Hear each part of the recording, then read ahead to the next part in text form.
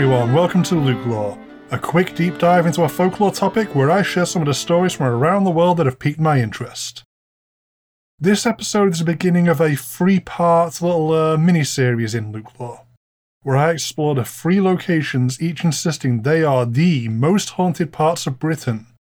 The contenders are York and Derby in England, and Edinburgh up in Scotland.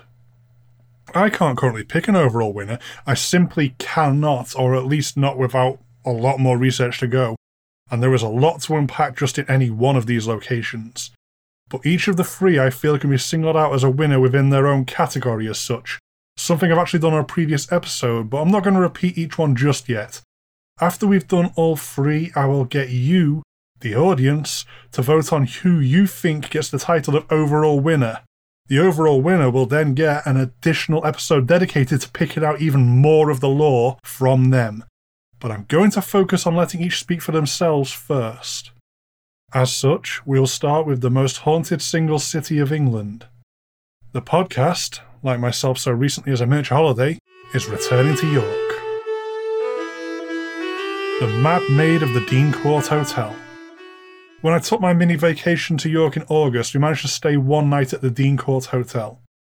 I would like to say the main selling point here was the 4-star accommodation within a beautiful building right in the heart of York, and I could definitely recommend it for that, but what I was looking for was one of the many haunted inns of York.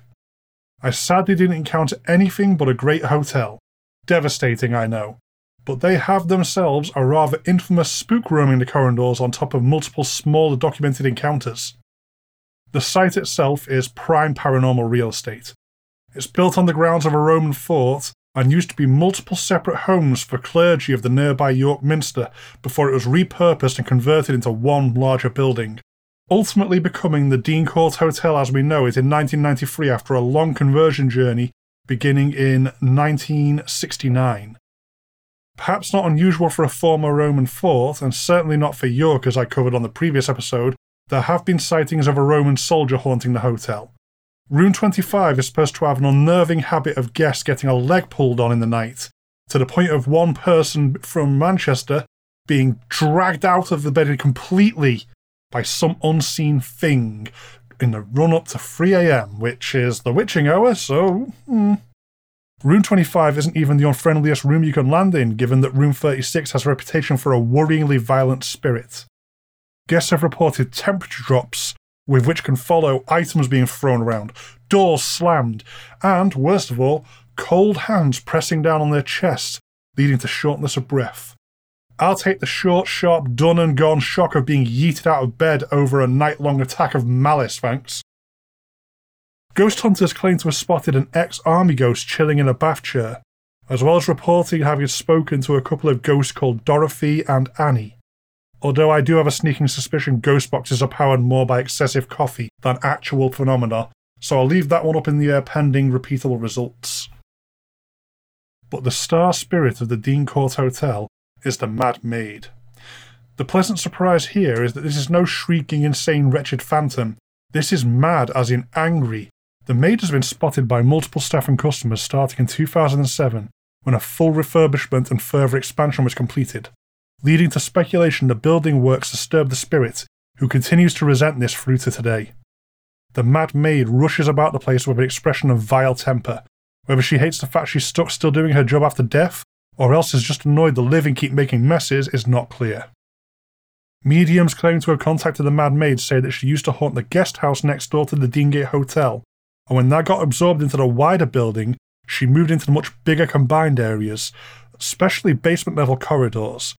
The extra duties she has taken on may be why she's so short-tempered with the living mucking everything day in and day out.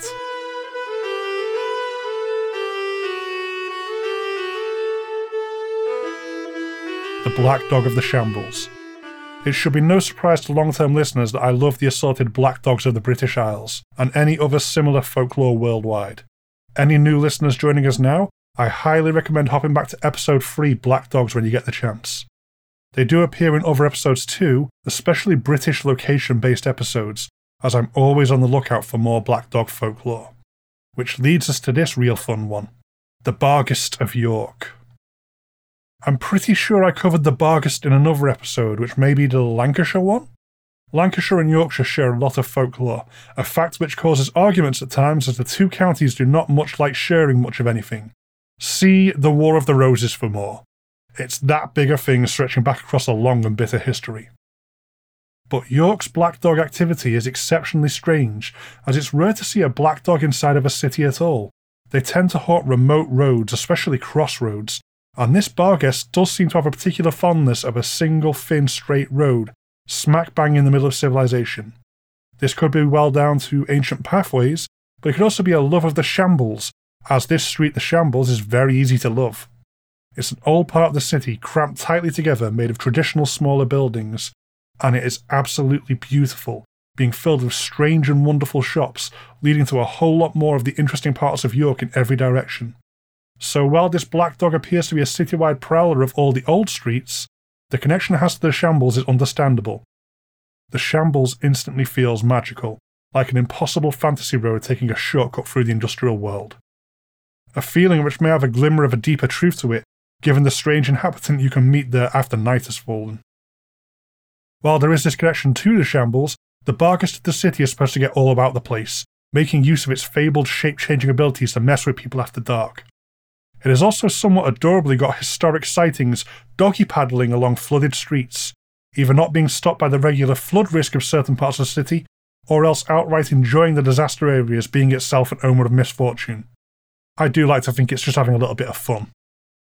One famous story is that of it bothering a guard in 1686 while over at Clifford's Tower, and this bit of mischief is a doozy well worth the retelling. One night, on watch, a loud banging noise startles the guard, who goes down from the tower to investigate. Upon reaching the courtyard, a strange scroll came through from under the door. This would be weird enough, but the scroll then transformed into a black-coloured monkey, which then proceeds to go bananas, messing with the understandably startled guard. Quite rightly yelling for help, the groundskeeper comes running to see what is going on, and they find the monkey, which then transforms into a black turkey, which then promptly turns back into a scroll before zipping back out under the door.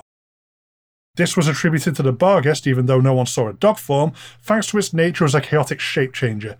And let's face it, there isn't that many suspects for this brand of mayhem. The business at number 1 of the Shambles is a gift shop called the Barghest, having taken on the name since it was such a significant part of local folklore, and they are the first shop at the top of the street. I had a chat with the lady running the shop when I was there. They say they haven't yet seen the Barghest themselves, but watch out nonetheless, since letting it follow you home is known to be bad luck. To encounter the Barghest at random does not in and of itself appear to be a bad omen, but if it should follow you to your home, disaster is set to befall the household. If a suspicious yet otherwise friendly giant black dog, with warning signs including transforming into a monkey, should start following you, maybe chill outside of it until it wanders off or otherwise disappears. You may need to do this all the way through till dawn, but it will be worth the caution. Plus, you might get to play with a chaos incarnate monkey for a while.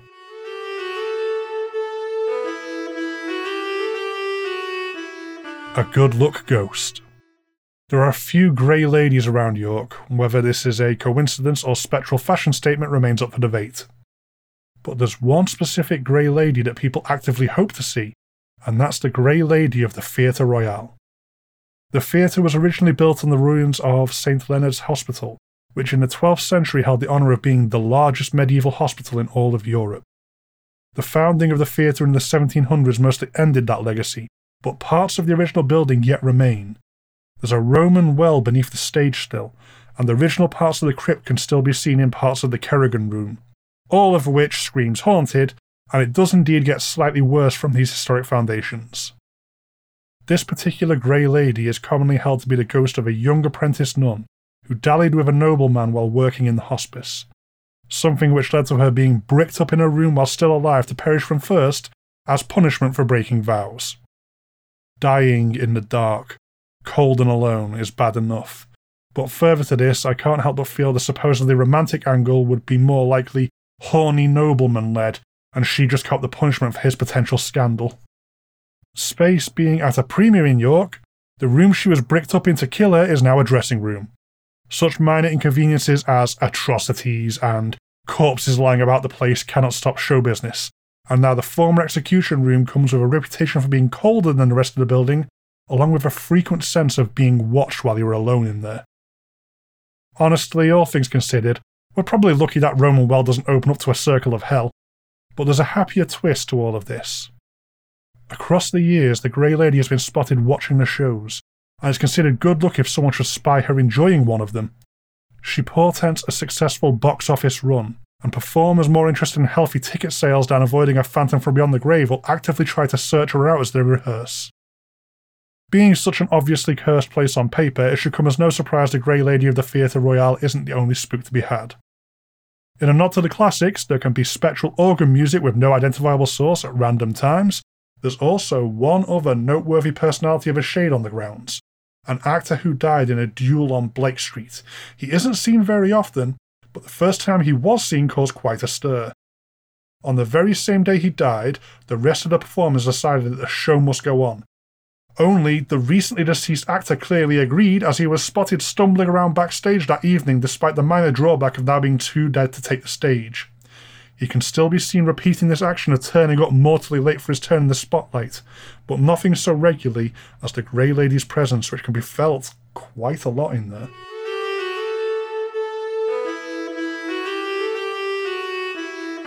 A haunted pub with a ghost cat. We're doing a haunted British Isles location, so it's time for the obligatory haunted pub entry. As a double-barrel bonus to the last York episode, we get more paranormal cat activity too. This is at the Snickleway Inn, a Snickleway being a word for small winding roads. The inn dates back in some form as far back as the original construction on or around the year 1500. It's a charming pub with interesting fittings that suit its Snickleway name, complete with a beer garden and quite the collection of glowing reviews. But like most of the long-standing inns of York, it has managed to collect a fair few ghosts. The cellar comes with a cranky poltergeist known to chuck spanners at staff, the spirit of a young girl tragically killed in an accident can be spotted running through the building, and in one room, a young man bullied for his physical defects continues to look down from a window to the streets below, long after hanging himself. The star ghost here, though, is Mrs. Tulliver, who, when she is seen, it is always with the ghost of her pet cat keeping her company from beyond the grave. For those of you who want to know, which is probably most of you, the ghost cat is called Seamus. One thing really stands out as special at the Snickleway Inn, though, more so even than Seamus the ghost cat. There's a deceptively terrifying manifestation here, that being the mysterious scent of lavender which can fill rooms of the pub. At a glance, or that is to say at a sniff, this isn't so bad. That is, until you dig into why such a distinctive scent may turn up in a haunting. Lavender has a worrying historic significance. It was the flower used to mask the smell of bubonic plague. Ripe to burst pustules and the terror of rotting alive struck York twice in its history, 1604 and then again in 1631. What seems to be a simple, sweet smell has skin-crawling implications under the right circumstances. This is very much one of those times. You can completely miss this implication and just enjoy the ghost of the flowers past, but it frankly does make my skin crawl to think about what this may be connected to.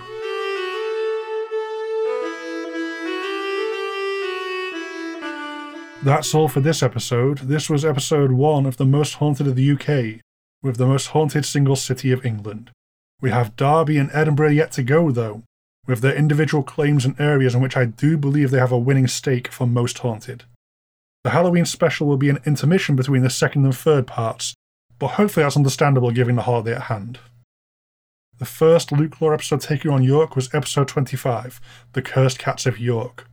I still have yet to do that cat tour, but I shall be returning again hopefully in 2022, so I'll let you know how that goes. Luke Lore is a Ghost Story Guys production.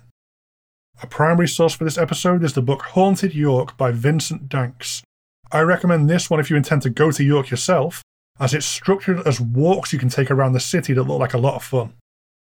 If you do want to contact me, there's the show's dedicated email, lukeloregsg@gmail.com, and the general email show, ghoststoryguys@gmail.com.